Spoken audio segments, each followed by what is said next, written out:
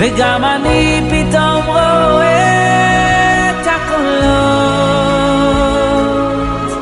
Hello and welcome to Kollel. This is your host, Rabbi Hillel Kappenstein, director of the Columbus Community Kollel, and it's a great honor and privilege that we get to welcome you to our next interview featuring Rabbi Moshe Hayer of the Simon Wiesenthal Center. I'm here with my very good friend, Joel Markovich, president and CEO of Jewish Columbus. So, Joel, what are you looking forward to with our interview with Rabbi Hayer? Oh, well, first of all, it's wonderful to be here. Thank you for the opportunity. Always love talking with you and really just learning and understanding and an amazing opportunity to hear from Rabbi Hayer. I think I'm just so interested to hear the breadth and depth of the work of the Simon Wiesenthal Center, the future, what is the plan moving forward as we enter a stage and a life with survivors dwindling in numbers. What does the center work want to do next? And so I'm just excited to be here and have a great conversation. Right. Like the name Simon Wiesenthal is like so deeply associated with combating anti-Semitism. There's probably not anyone involved with it that is not somewhat familiar with them. So it's a really great privilege that we get to feature this right here exclusively on our show. So I guess without further ado, let's tell everybody about our guest.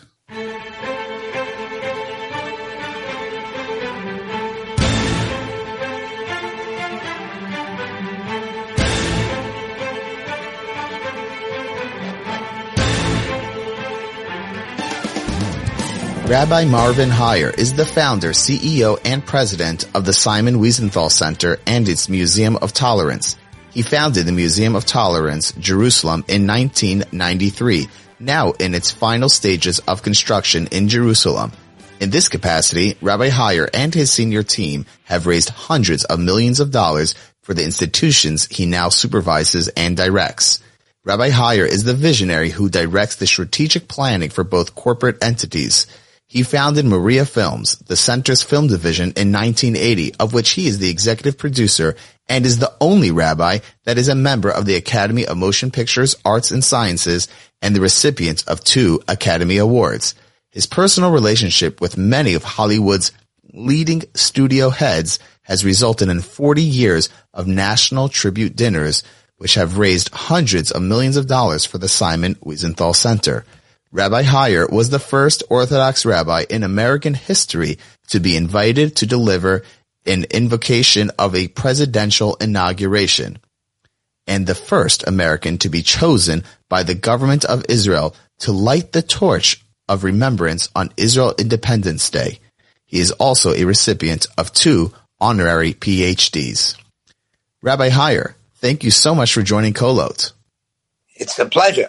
Pleasure to be with you. Thank you so much. So to start off, we want to ask you if you could please share with us a little bit about your background, your education, and upbringing. Well, I was born in the Lower East Side.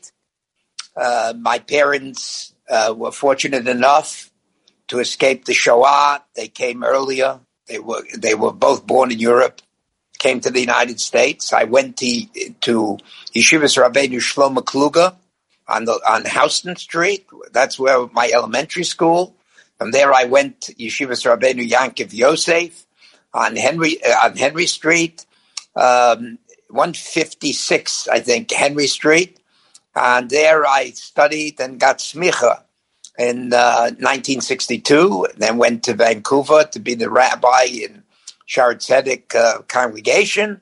And in 1977, came to Los Angeles. At first, we started about Tshuva Yeshiva, and then it turned into a high school. And in the same year, we created a wing for the Simon Wiesenthal Center, which then expanded and has its own large facility next to the yeshiva. And, so Baruch Hashem, I never forget my my East Side upbringing. So if the accent or certain things that I say sounds like this guy comes from New York, then I'm doing the right thing, because I do come from New York. You got a fantastic, authentic accent. That's great. I love that. So you were privileged to be around and study under some of the Shlomo Kluger, some of the greatest Torah leaders of the generation. I believe and I understand that you have some fascinating stories, maybe even some impersonations of such that include Moshe Feinstein. So can you please indulge yourself and share with our listeners some of your stories? Well, let me say this. When I was learning in Yeshivas Rabbeinu Yankiv Yosef, the Rosh Yeshiva was the Talmud of Rabbi Aaron Kotler from Kletsk. So the Rosh Yeshiva, he wanted us to pick up Rabbi Aaron in Borough Park, and he always wanted me to go to be together with people who had the car. David Greenwald, my Chavusa, he had a wonderful car. And so he said, you have to go because you speak Yiddish. And so we went and we picked up Rabbi Aaron and took him to the yeshiva on numerous occasions, maybe 3-4 times. And I'll never forget. So after being in the car with him and listening to his Yiddish, I was fluent in Yiddish. So I picked up his style of speaking. And what occurred on Purim, I thought it would be an excellent opportunity. All the Rosh Yeshivas were there, all the Rabbeim were there, and all the Bochurim were there. And so what happened is like this. We told the gathering that Rabbi Aaron had said a shir in Yankiv Yosef a month before. So we told the gathering, here's what's going to happen now. We're going to put on the tape some excerpts from Rabbi Aaron Kotler's shir on the Suga of Chardel, after which a bocha from the yeshiva will imitate it. And then we put on the tape recorder. And as we put on the tape recorder in the Suga of Chardel, after about 2-3 minutes in, everyone was deeply in tune, and they were shaking. They're shuckling and saying, and after the tape ends, the MC comes up and says like this, Rabosai, unfortunately, the person who was going to imitate the shir from Rabbi Aaron couldn't make it. He sent the tape instead. And of course, they were all embarrassed because they were all shuckling, and it wasn't Rabbi Aaron Kotler, it was me. So after it was over, Rabbi Yitzchak Tendler, who was a mechut with Rabbi Moshe Feinstein, and he was one of the Magidei Shurim at Yankiv Yosef, came over to me and he says, Moshe, I need a taiva from you. I want to take that tape and I want to play it to Rabbi Moshe Feinstein the next day. I'm going to be by him in the house. I'm taking the tape. I said, Rebbe, absolutely, take the tape. So he takes the tape, and the next morning he goes to Rabbi Moshe Feinstein, tells him it's going to be a shir from Rabbi Aaron on the Suga of Chardel, and puts on the tape. As soon as he puts on the tape, Rabbi Moshe Feinstein, about a minute into the tape, begins to smile, and he says like this, Hakol Kol Yankov, Hayudayim Yidei Esav. The voice is the voice of Jacob. But he says, the sound, he says, but the kavona is from Esav. So he was laughing, and of course the Roshus were all embarrassed that they didn't chap it the night before. So that happened with Rabbi Aaron Kotler, who of course was one of the true Gedolei Ador. Sure. Oh, that is a classic. I maybe we'll. I don't know. Do you still have a copy of that tape? I would love to hear it. I think we do. I have to find. I think we do. So if the Simon Wiesenthal said it wasn't going to work out, a career in stand-up comedy could have been an early on in the early 80s. Well, I'll tell you. How the Simon Wiesenthal Center started has also to do with my yeshiva background.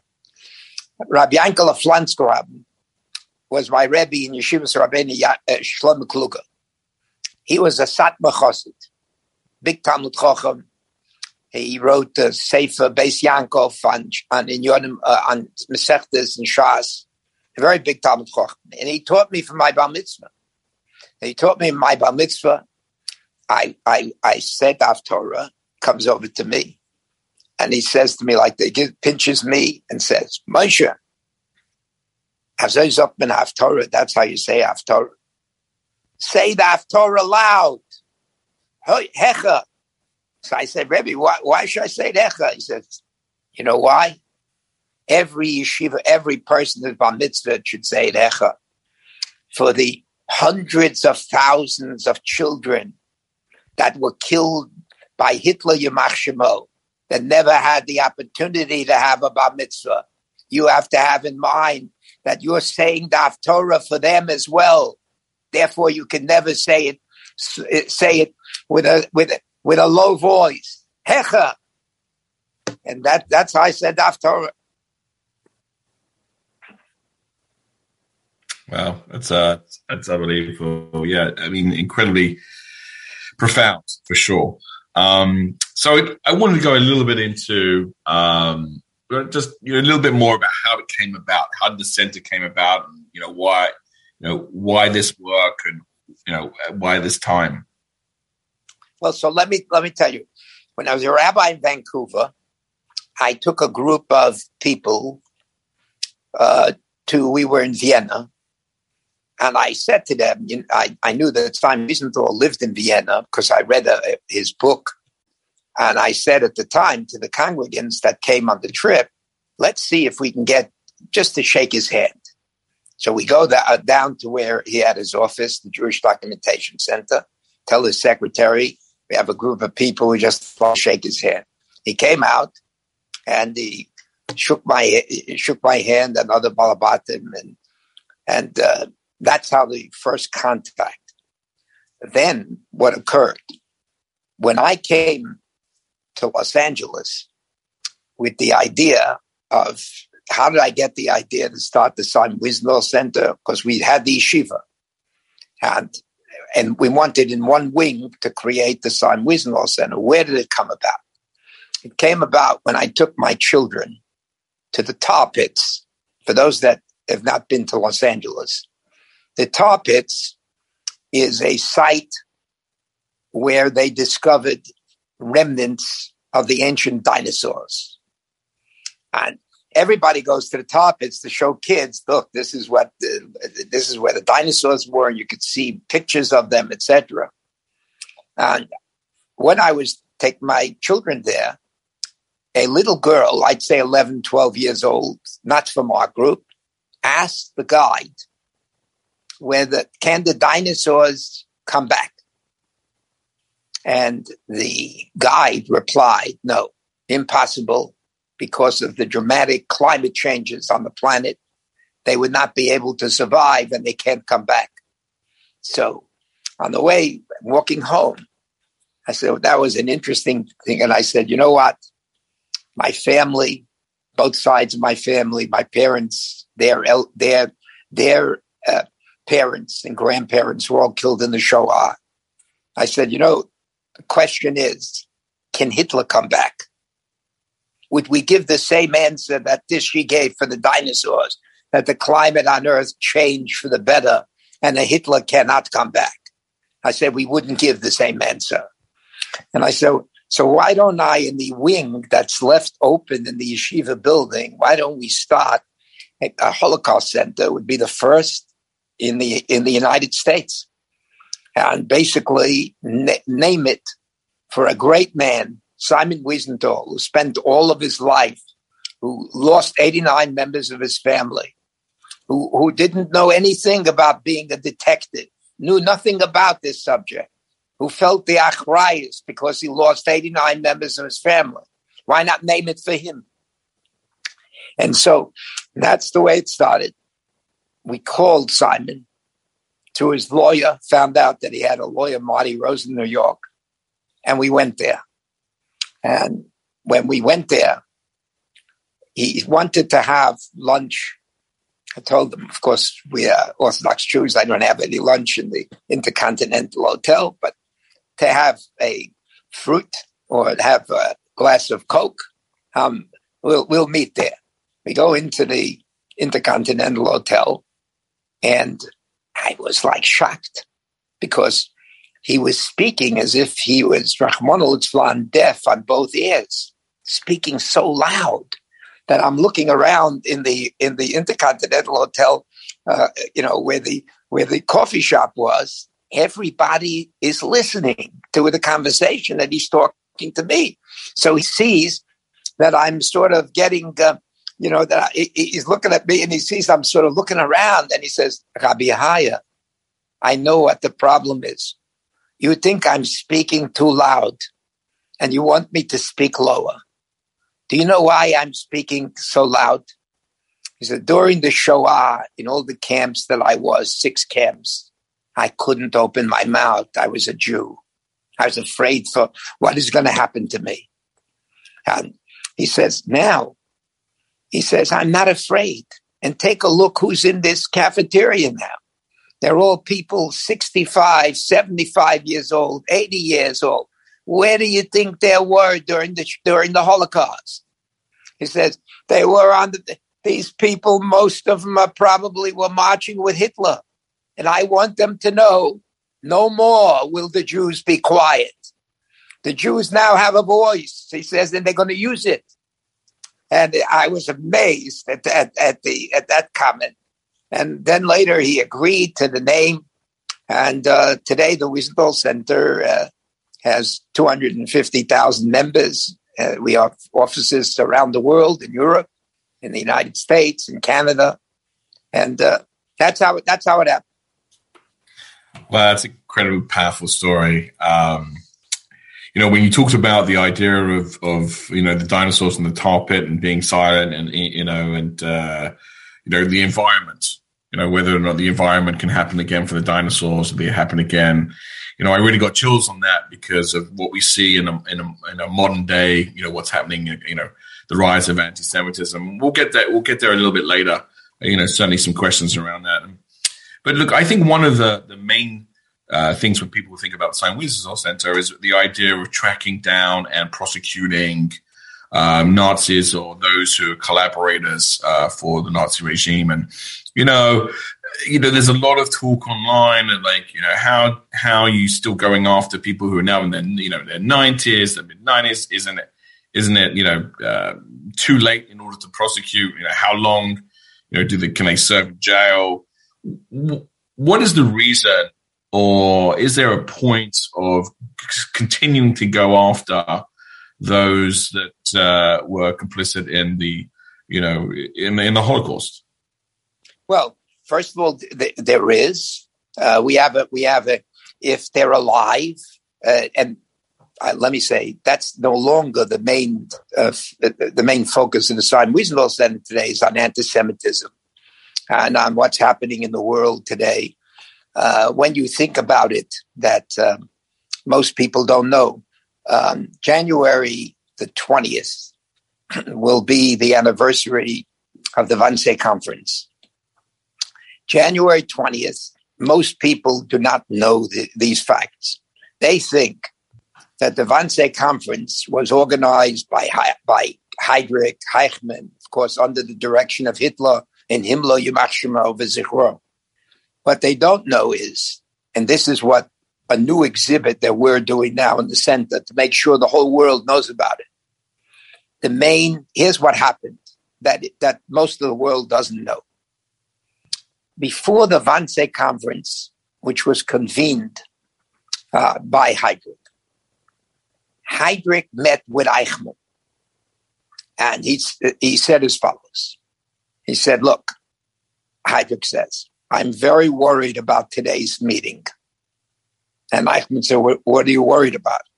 Says, I don't think we're going to win in the concept that we want the final solution of the Jewish question. And Eichmann said, what do you mean you don't think we're going to win? There are 15 people coming to the meeting. And Heydrich said, yes, there are 15 people coming to the meeting, but most of them are intellectuals. And intellectuals are not going to buy the idea of a final solution. And what did he mean? He meant that 8 of the 15 representatives that were going to vote on that question were PhDs. Some of them from the finest universities in the world. One from the University of Paris.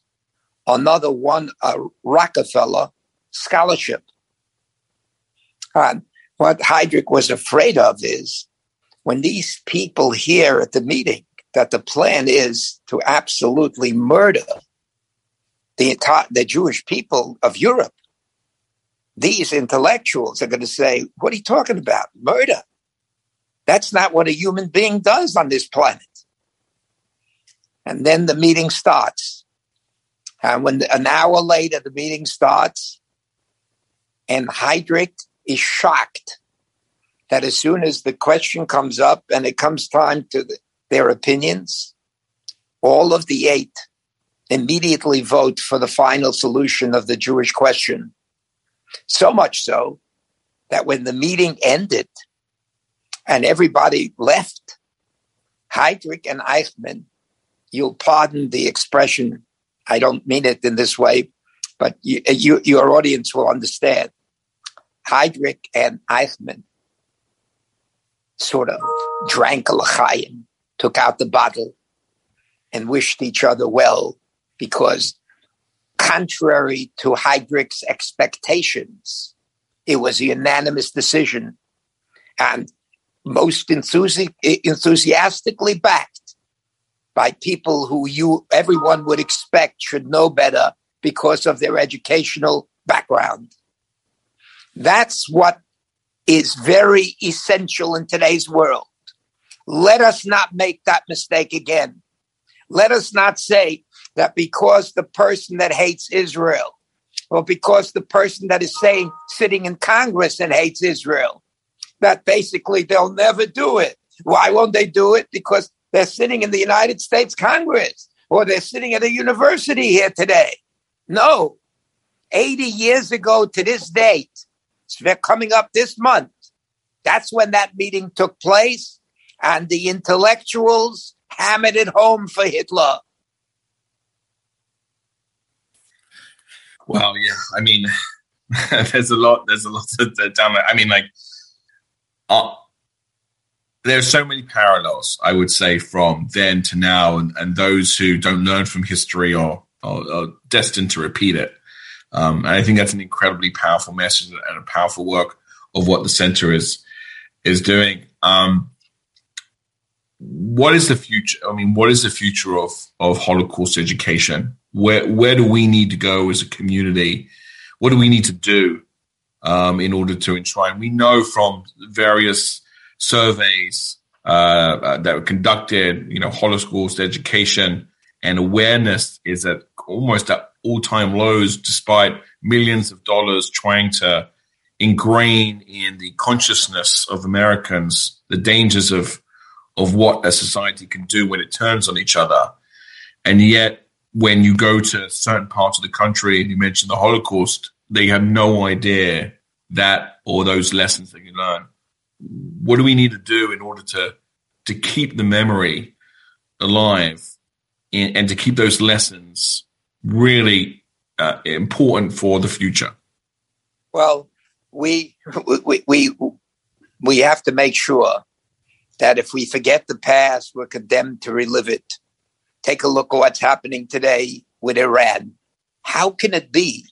Let's ask ourselves, how can it be that the Ayatollah of Iran today, the new one, just elected, who is more extreme than the old Ayatollah, who believes that the Holocaust never occurred?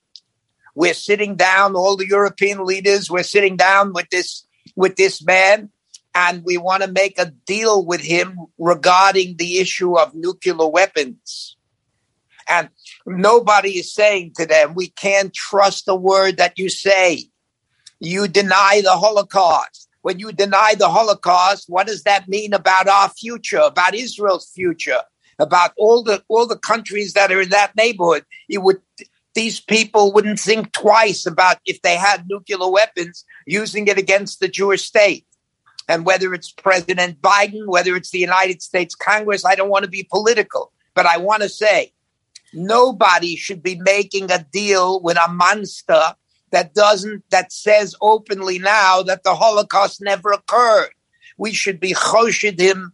We should suspect them immediately that everything they're doing, whatever they say. In other words, what President Biden should do is that every single possible method of checking them 24/7, 365 days a year. Because you can't believe a person who says the Holocaust never occurred, that he's not going to lie about nuclear weapons. It's the biggest joke. In other words, if the person would say, I'm the new Ayatollah of Iran, and you pardon the pun, I'm a Baal Tshuva. The state of Israel deserves to exist.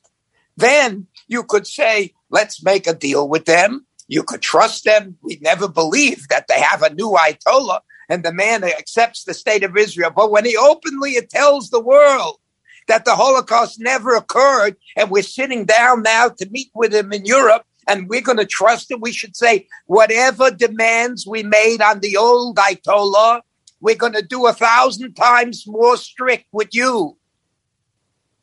Mm. Wow. Rabbi Hayer, I want to jump on that very quickly because in a previous episode, we had Howard Friedman, who sits on your board, I believe, and he talked about this very issue. He had a relationship with the President Obama and the administration. And on the show, which we conducted together with Howie Bagelman, the head of Ohio Jewish Communities, we asked Howard about his relationship with President Obama, specifically regarding the Iran deal.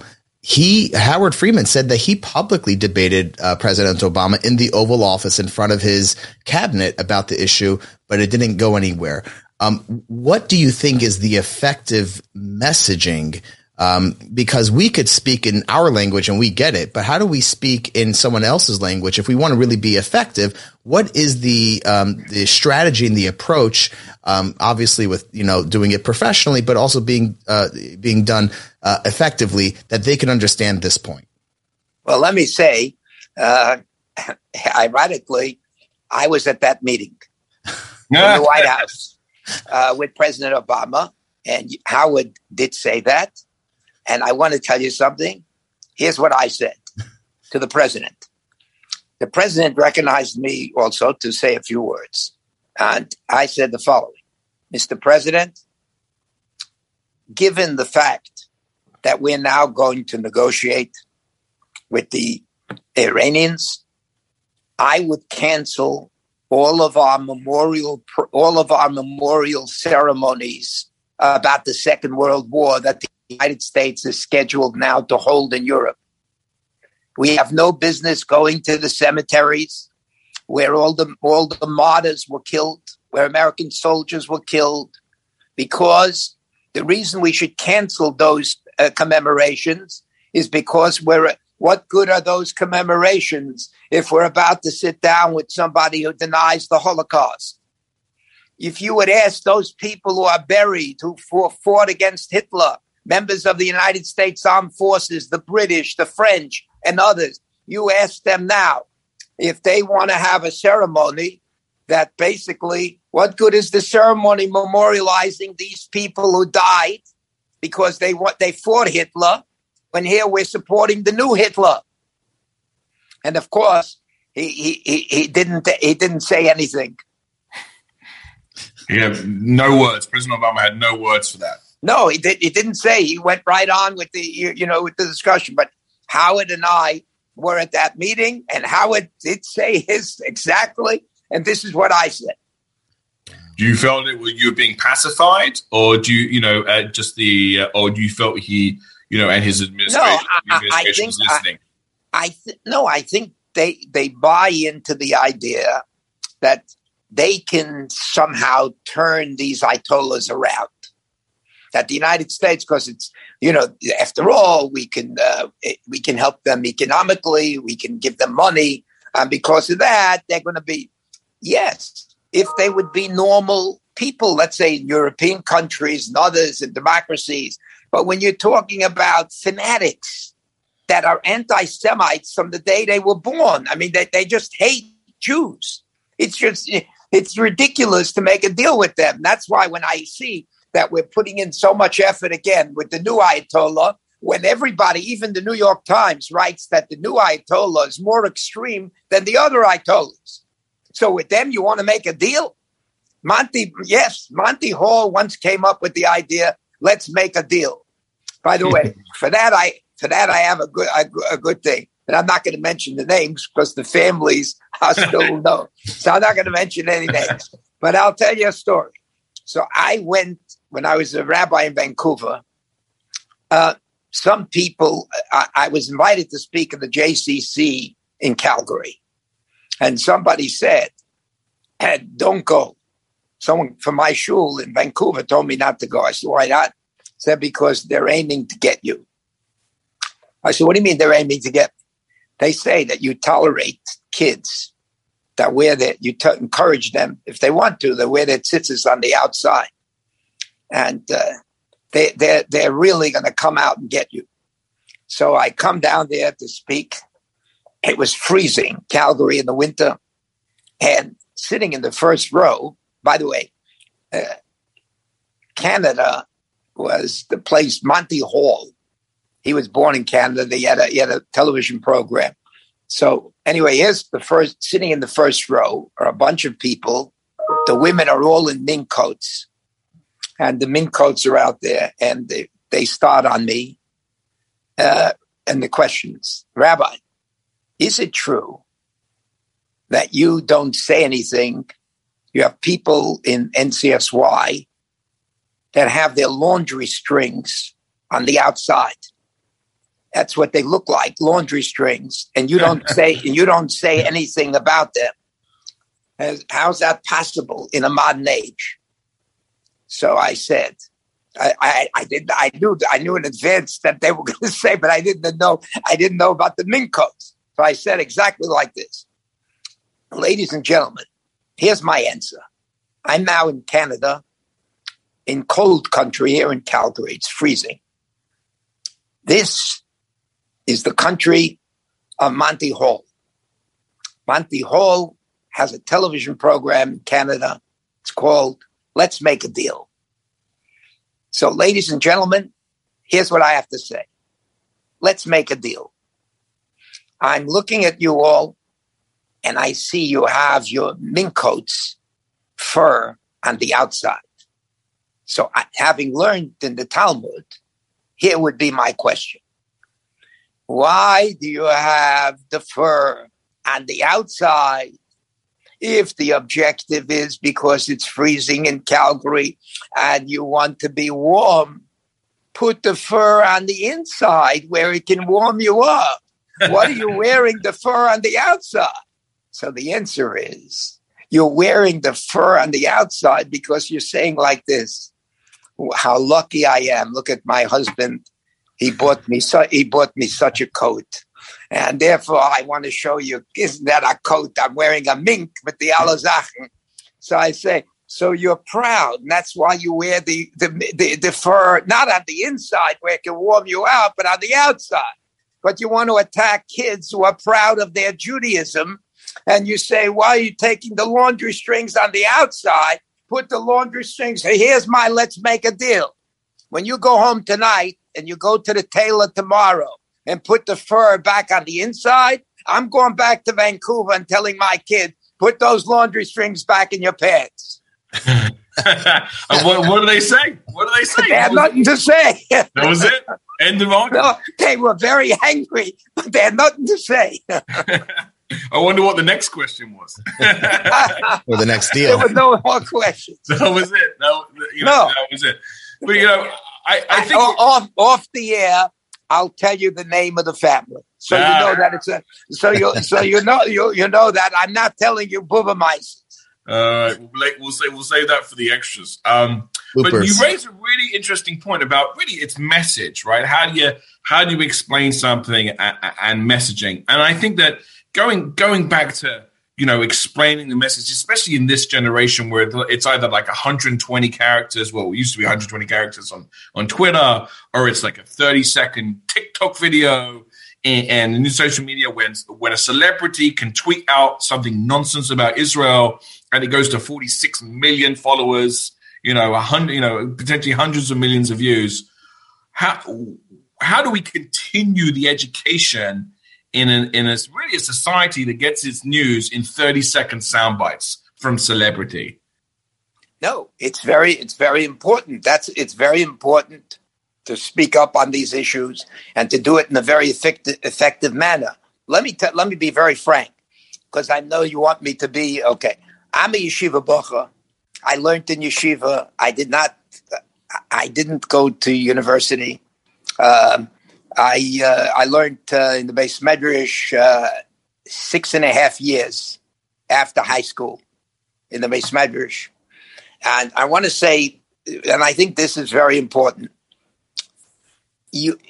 today in the Jewish community, if you reach out to people, you can get people involved in a cause that is a legitimate cause. Let's say the state of Israel after the Shoah and all that.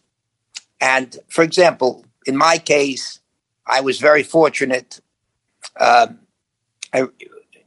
People say, members of the entertainment community, they're all leftists, and they're going to, you can't win them over, etc. It's not true. I know so. It's absolutely not true.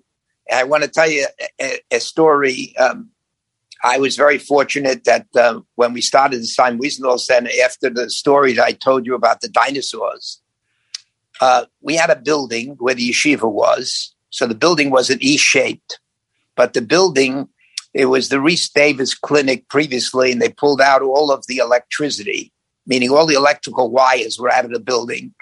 So there were no lights during the day if you have through the windows so you could have light. So it took a few months until we got organized. Anyway, to make a long story short, there we are. And I had a long extension cord, and I get a call from a rough-sounding person who says that his name is Mickey Rudin. And I said, excuse me, yes. I said, Mr. Rudin, this is Rabbi Haya. Why are you calling? He says, are you going to be in your office in the next 2 hours? I didn't want to tell him. We have a yeshiva wing on one side. It's an E-shaped building. They took out all the electricity. I had a long extension cord. I said, I don't want to tell him that it's not exactly an office. I'm walking around with this long 150. So he says, I said, why do you want to know? I said, yes, I will be here for the next 2 hours. Why are you calling? He says, you're the person that put in the B'nai Bris Messenger that you're starting the Simon Wiesenthal Center. Is that right? I said, yes. He says, well, you're going to get a call from Frank Sinatra. I said, what? Frank Sinatra? I said, why is he going to call me? He says, that's a good question. And he says, you know why he's going to call you? Because he doesn't listen to his lawyer. I'm his lawyer. So Frank Sinatra calls me, invites me to his home, tells me he read in the B'nai Bris Messenger, we want to start the Simon Wiesenthal Center. He wants to help us. And he says, can I call my neighbor in, Danny Schwartz? He's got a Jewish directory, and let's make some calls. And he calls in Danny Schwartz, and he starts making calls and calls people. And you know why? Later on, I knew him very well. Without him, the Wiesenthal Center would never have begun, because he was amazing. You know how I found out about him? He was born in New Jersey, in a small part of New Jersey. And the only person that consistently invited him to his house was a young, traditional Jewish lady. He loved the Jewish cooking. And he was invited by all the Jewish holidays to their home. And as a result of that, he became an Ohev Yisrael. And if you look it up, he helped a captain of a ship was waiting to get paid. 1946, to bring arms to Israel. And the person, Teddy Kollek, was supposed to bring the $1 million, but he was being followed. So Teddy Kollek went over to Frank Sinatra, even the same in the Copacabana, and he said, "Will you deliver it?" And he did. And in 1956, there was a parade, Independence Day in Israel. You had Ben Gurion in the middle, Chief of Staff on the right, and Sinatra on the left. And so my point is as follows. You can't write off people if they're in the entertainment community or that. You have to work. You have to go out there, roll up your sleeves, and you have to, you know what I mean? Just like there are Balei Tshuva and Yeshiva.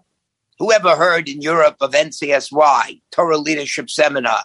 We didn't hear that in Europe. In America, we heard of NCSY, we got this, we got that. You got to work for it. And if a person goes out and explains to a person rationally what the position of Klal Yisrael is regarding Israel and that, you can win them over. There's no such thing that we have to write them off. We have to roll up our sleeves and work. Do you think that's harder now, given the fact that, you know, if you say something wrong today or someone famous says something wrong, you know, the idea of canceling them, and there's an online mob that just basically, you know, tries to erase them from job, erase them from, life in general. Is the pressure too high to speak out? No, I think that if you speak out, look, the King of Bahrain, Not personally. No, I just want to tell you this. But, you know, the Bahrain has a king. Yeah. So what happened is, one time, you know, when I met him, I made the bracha. It says, in halacha, when you meet a king, you have to make a bracha. Shecholak mechachmaso lebaso v'dam. I made that bracha. You know what I found out about the king? The king was Bruegges. The king is a fanatical fan. He sings. And he's a fanatical fan of Frank Sinatra. And when he ordered Sinatra's tapes, he couldn't get it because of the boycott against Israel. CBS was boycotted because they were sending these tapes out. So he got angry. And when I saw the King of Bahrain and he heard that Frank Sinatra was a member of our board of trustees. I mean, and look what happened. I'm just saying, you see, it doesn't work that way. And there are many people who write off, they say like this, the entertainment community, how do you know? There's such a thing of Balei Tshuva in that area too.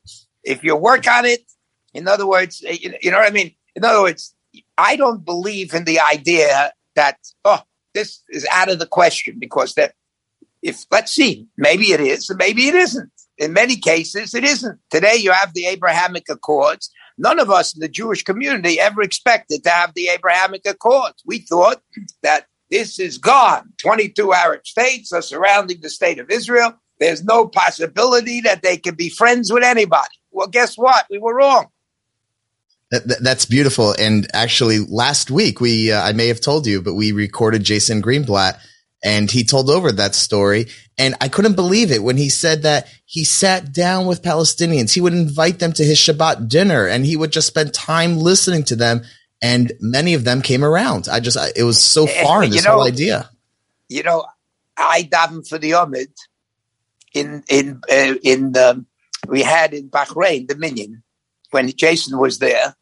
So I davened for the Omid, and afterward we all sang Am Yisrael Chai and danced. So, you know, the Ribono Shel Olam runs the world. So here, the Ribono Shel Olam, how would you know that, look, all of a sudden, I would never, I would never think in my whole life that there was a Jewish lady that was Makara Frank Sinatra. As a result, he became that's the way it works. That's beautiful. That's the way it works. I think you speak very, very clearly about the idea of, number one, not giving up on anybody. Number two, treating everyone with dignity and respect, regardless of where they come from or their view, and really sitting down and talking to people. And I think that is a message that's very much been lost, certainly recently. That is an important message to certainly take from that. What are some of the most? I mean, you've talked about basically. I think Frank Sinatra. I'm a big fan, by the way, huge fan. My grandmother was a huge fan. And it's nice to know that he saved Israel as well as, had a part in the Abraham Accords, which is fantastic. But what are some of the other surprising stories, the people that you've met, that you've walked into a room and tried to explain the work of the center, that you think that you're going to get a negative and they've come back and said, wow, I want to get involved. I want to help. This is incredibly important. Well, many people I've met, Baruch Hashem, look, I'm not trying to show. I'm just look. I'm when people say, I don't say. Look, I don't have a university degree. I spent my time in yeshiva, but the point of the matter is, I learned that you can't give up on people.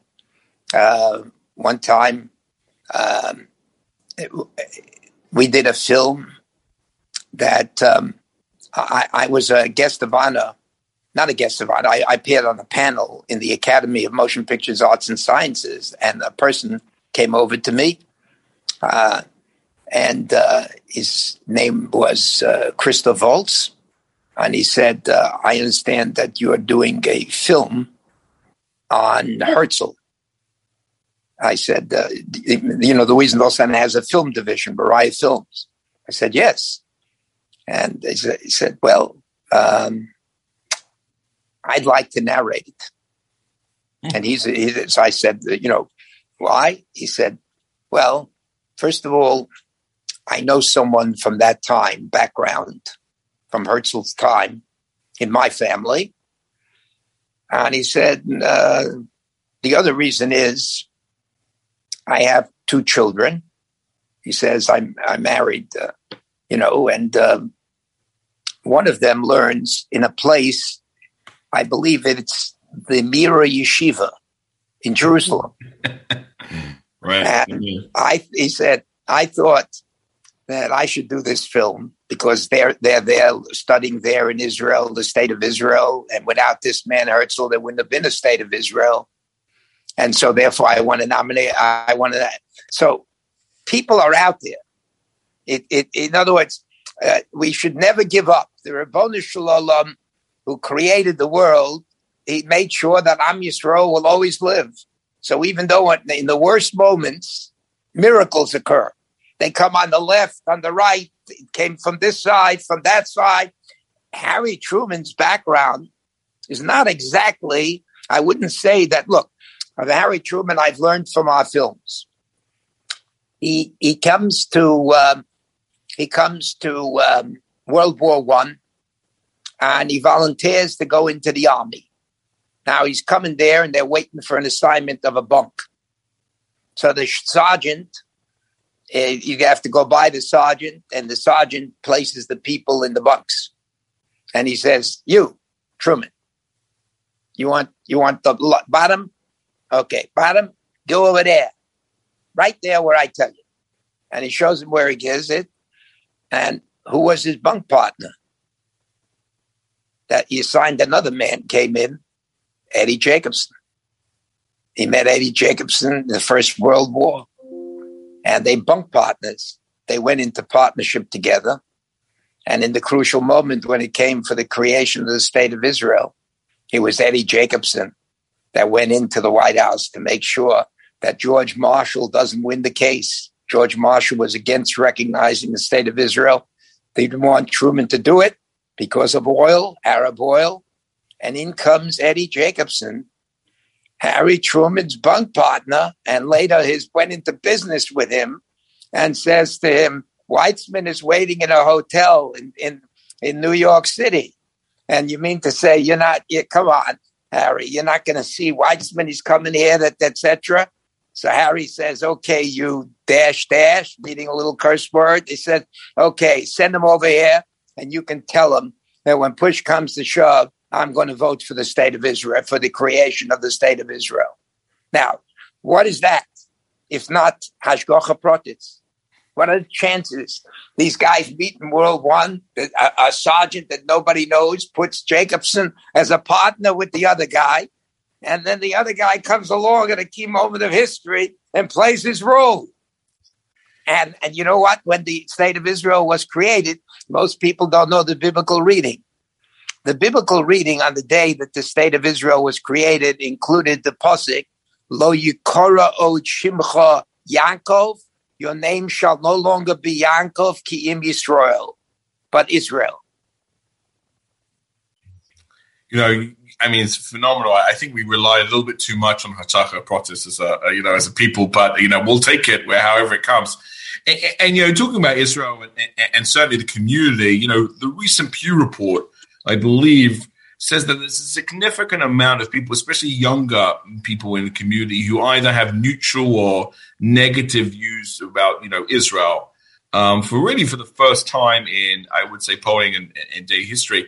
How does a community fight that, from inwardly? What's some of the strategies that you think about, or you guys are doing, and me as a CEO of a federation, what can we be doing to not only fight the anti-Israel stuff within the community, outside the community, but also anti-Semitism? And Rabbi Hayer, I want to just add on to Joel's question, specifically as it pertains to college campuses. How do we make sure that we're addressing that age group, that demographic, also with all of that in mind? Well, it's very important to have people, that speak to them. And to try to find out who their motivators are. In other words, there are students that sometimes they follow that student, and the idea is to get that student. You got to tell them, and they need to know the facts. I mean, look, in the United States Congress, it's just amazing to me that you can have people in the United States Congress today, what they're doing. It takes, the Jewish people will never be a majority. There are many people on this planet. The Jews are not a majority. We're a minority.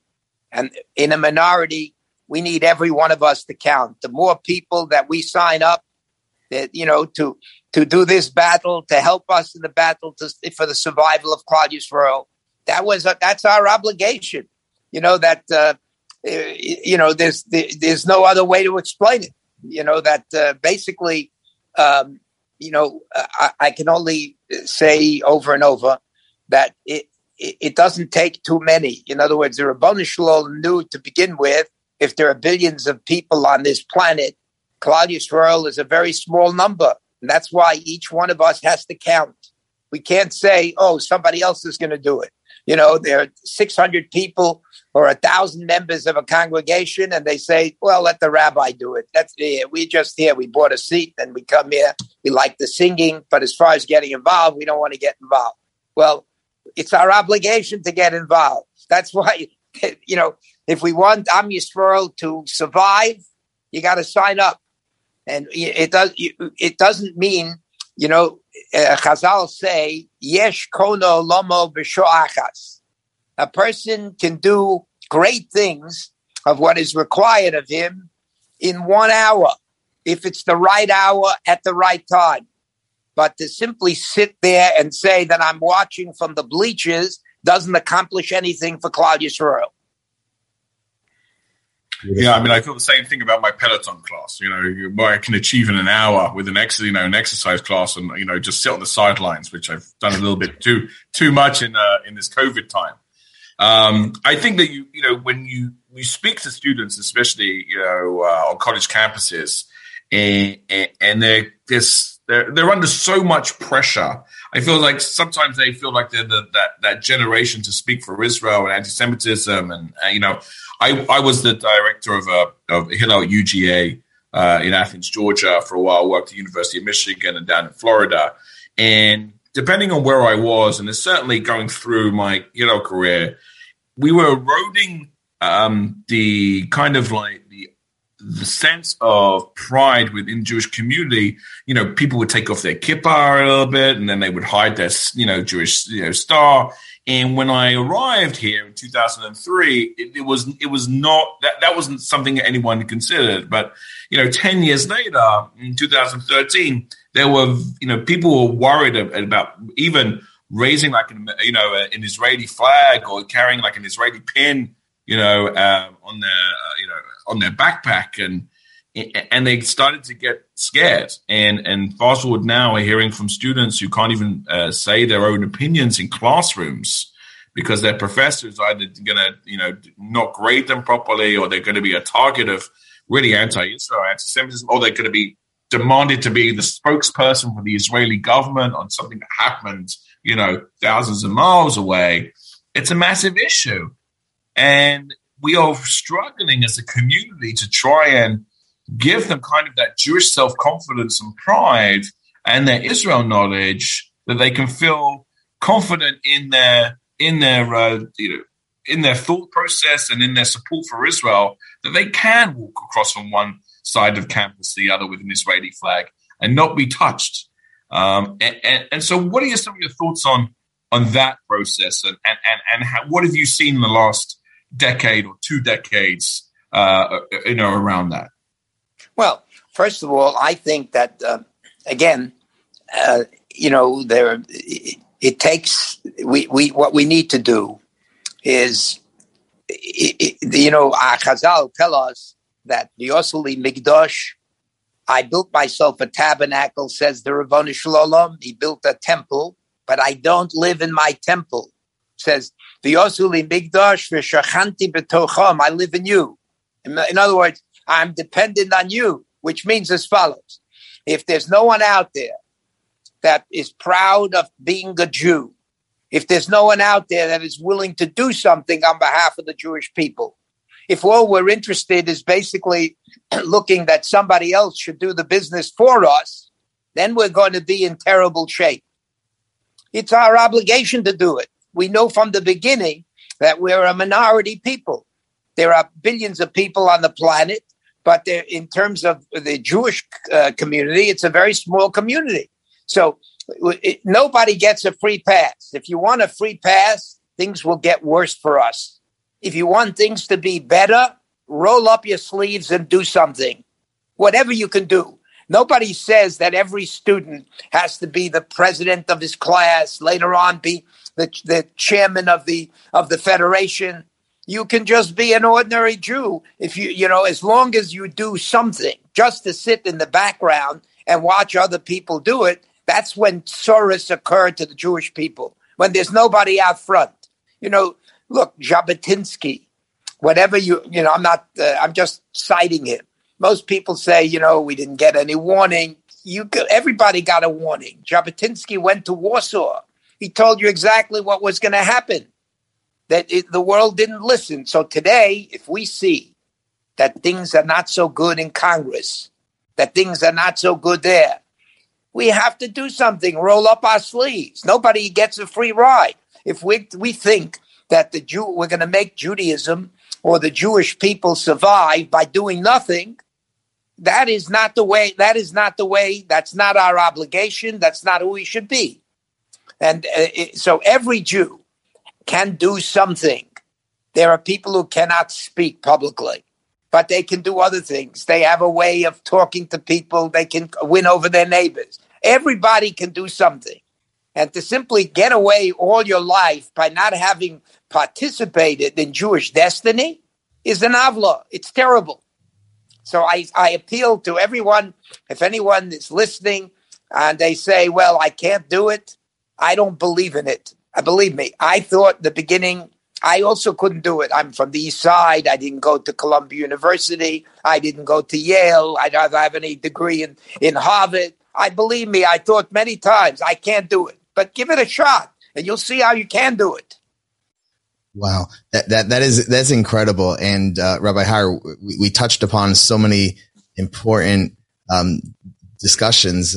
When you talk about how anyone should see themselves as someone that can accomplish, whether it was like we discussed before, sitting down with people, not writing them off, I want to know if you could share with us a parting message, maybe something of inspiration, of chizuk, of hope. We are living in very interesting times. Yes, the rise of anti-Semitism and the civil unrest and COVID, and there's a lot of confusion in the world. Being that you are so involved with some of the research and discovering of Jewish history, anti-Semitism, sometimes history gives you a third eye. And I want to know if you could share with us a message of hope, something from your experiences that could encourage us and inspire us to maintain that Jewish pride. Well, I just want to say one thing that in terms of Jewish pride, I noticed, and I said this once on an interview, I see that the world is full of ironies. You just have to open your eyes. So we had a terrible interview on a radio station, and the interview was about Farrakhan. And everyone knows that Farrakhan is an anti-Semite, first class. But if you look into his background, you see that when he was in the hospital, he had many surgeries. Many of the surgeries and all of the invention of the medicines that were used to cure him are all invented by Jews.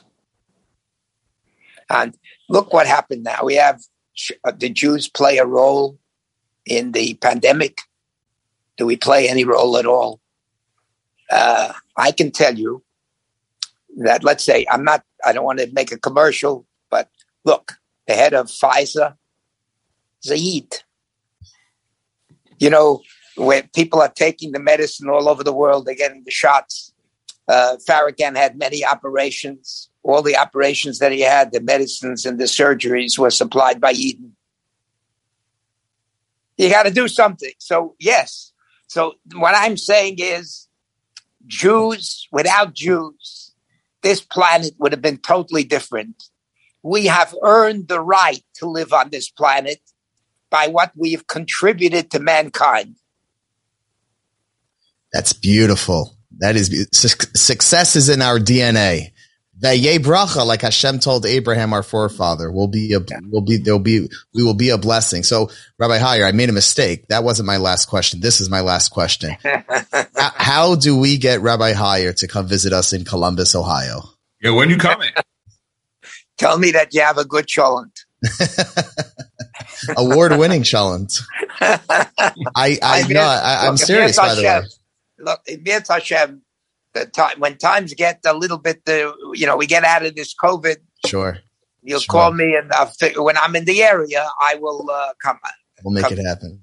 We'll make it happen. Rabbi Hayer, thank you for coming on our show and talking with such passion and inspiration. I mean, Joel, I don't know if we left anything unchecked and uncovered, but there's always more to talk about. So maybe we'll have a take two also. But Rabbi Hayer, from Columbus, Ohio, thank you for coming on and sharing such amazing, amazing words of inspiration with us. Kol hakavod. Thank you. It's a pleasure.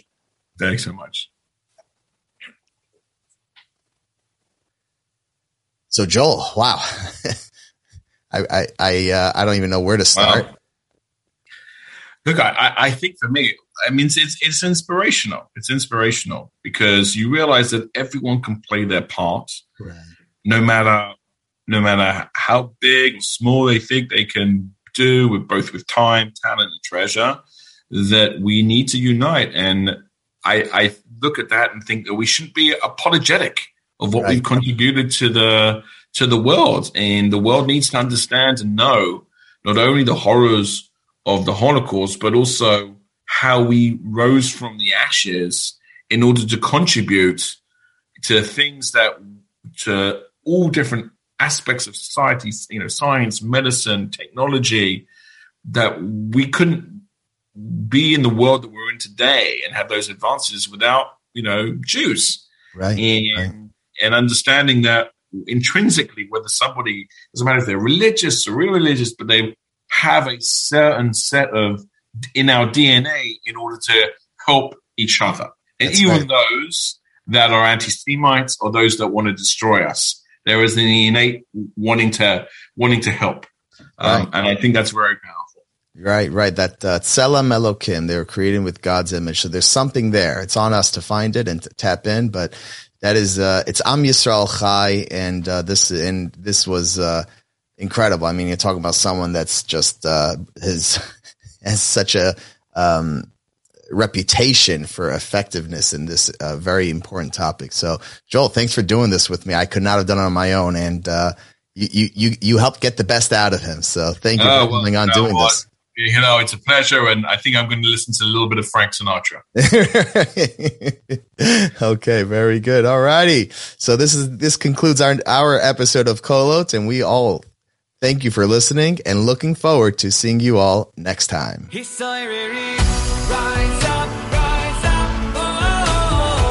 Have you enjoyed Kolot episodes? If so, I want to tell you about a special opportunity how you can help us continue this work while also supporting all the Torah learning at the Kollel.